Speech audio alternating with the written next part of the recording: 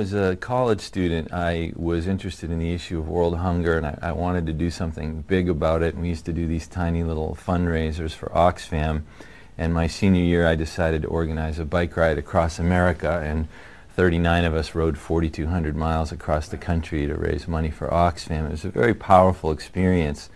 And then in the early 90s, I began to lose many friends, like many others, to AIDS, and there was nothing big that the average person could do. You could buy a red ribbon, or you could go to a black tie, chicken dinner, but it didn't equate with the level of grief that you had or the passion you had to do something. So I started a company, a for-profit company called Pallotta Teamworks, and we invented these very unique charitable events called the AIDS Rides and then the Breast Cancer 3 Days. And what was unique about them was they didn't last a morning or a day. They lasted 7 days or 3 days, and you had to bicycle 600 miles or walk 60 miles over the course of 7 days or 3 days and sleep in a tent in this massive mobile city that we created. And you had to raise a minimum of 4 figures for the privilege. So for the AIDS Ride, you had to raise at least $2,000. And we were very successful. We tapped into a deep hunger on the part of people who had AIDS or had breast cancer or who had lost someone to one of those issues to do something heroic.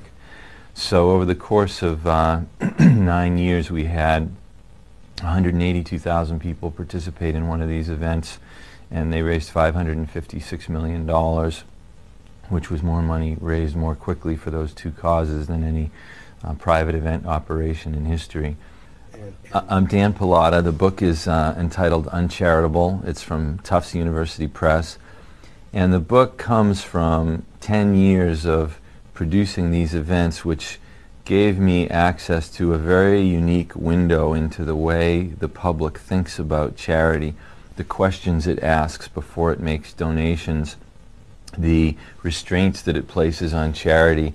And I began to see a whole picture coalesce that was very dysfunctional.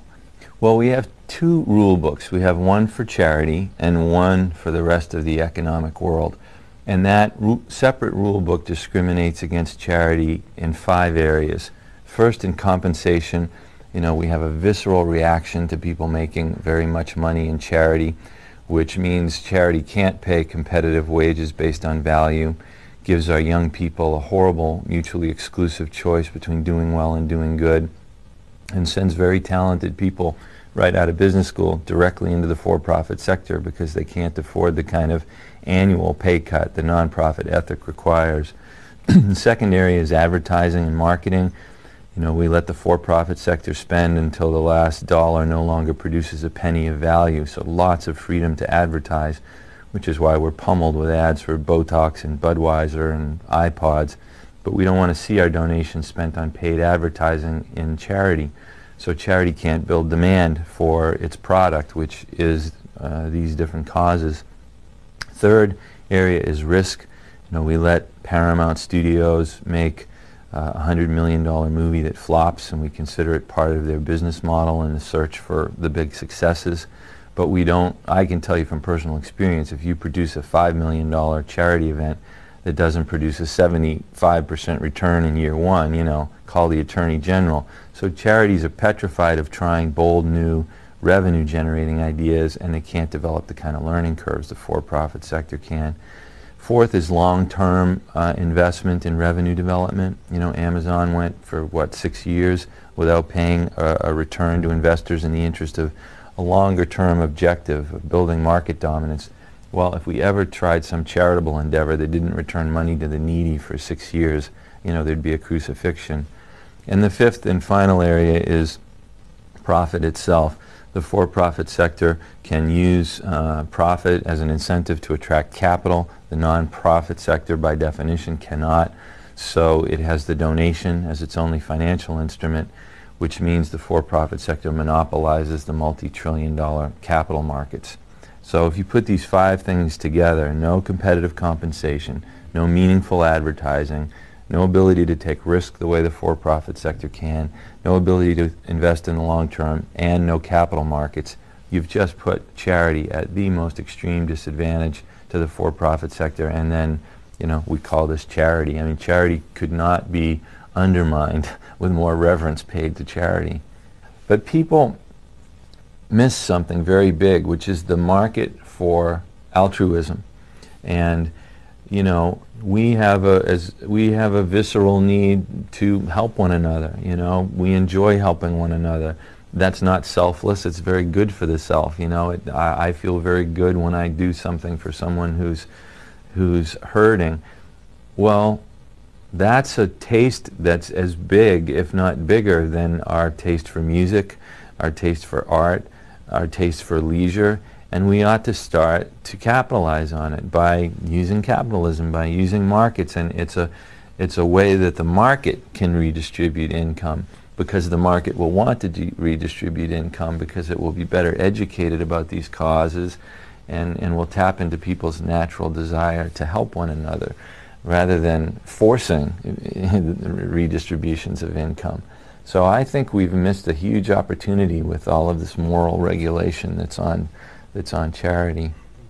The ideological roots are fascinating. To read about the Puritans, the original settlers to New England in the 1630s, and they came here for religious reasons, but they also, it's very clear, came here because they knew they could make a lot of money here.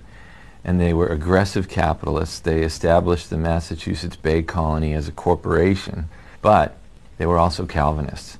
And Calvin taught that they were to hate themselves, they were despicable in the eyes of God, and that self-interest was a sure path to eternal damnation. Well, this, created a real problem for them. Here they're all self-interested and profit-minded, and their religion is telling them profit is horrible. So charity became this kind of economic sanctuary, this compartment where they could do penance for their profit-making tendencies. So it necessarily had to have a different set of rules.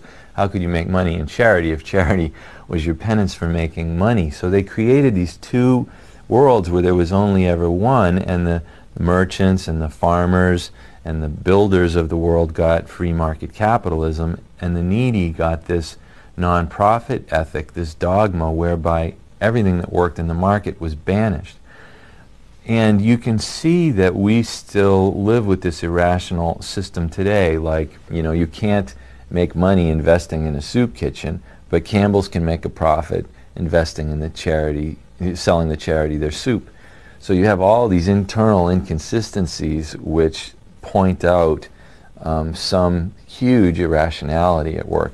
I think eventually what we need is a change in the tax code to allow nonprofit organizations without tax exemption to accept investments on which they can pay a financial return as a means of generating more capital. The nonprofit sector is tiny compared to government. The for-profit sector is fairly massive compared to government.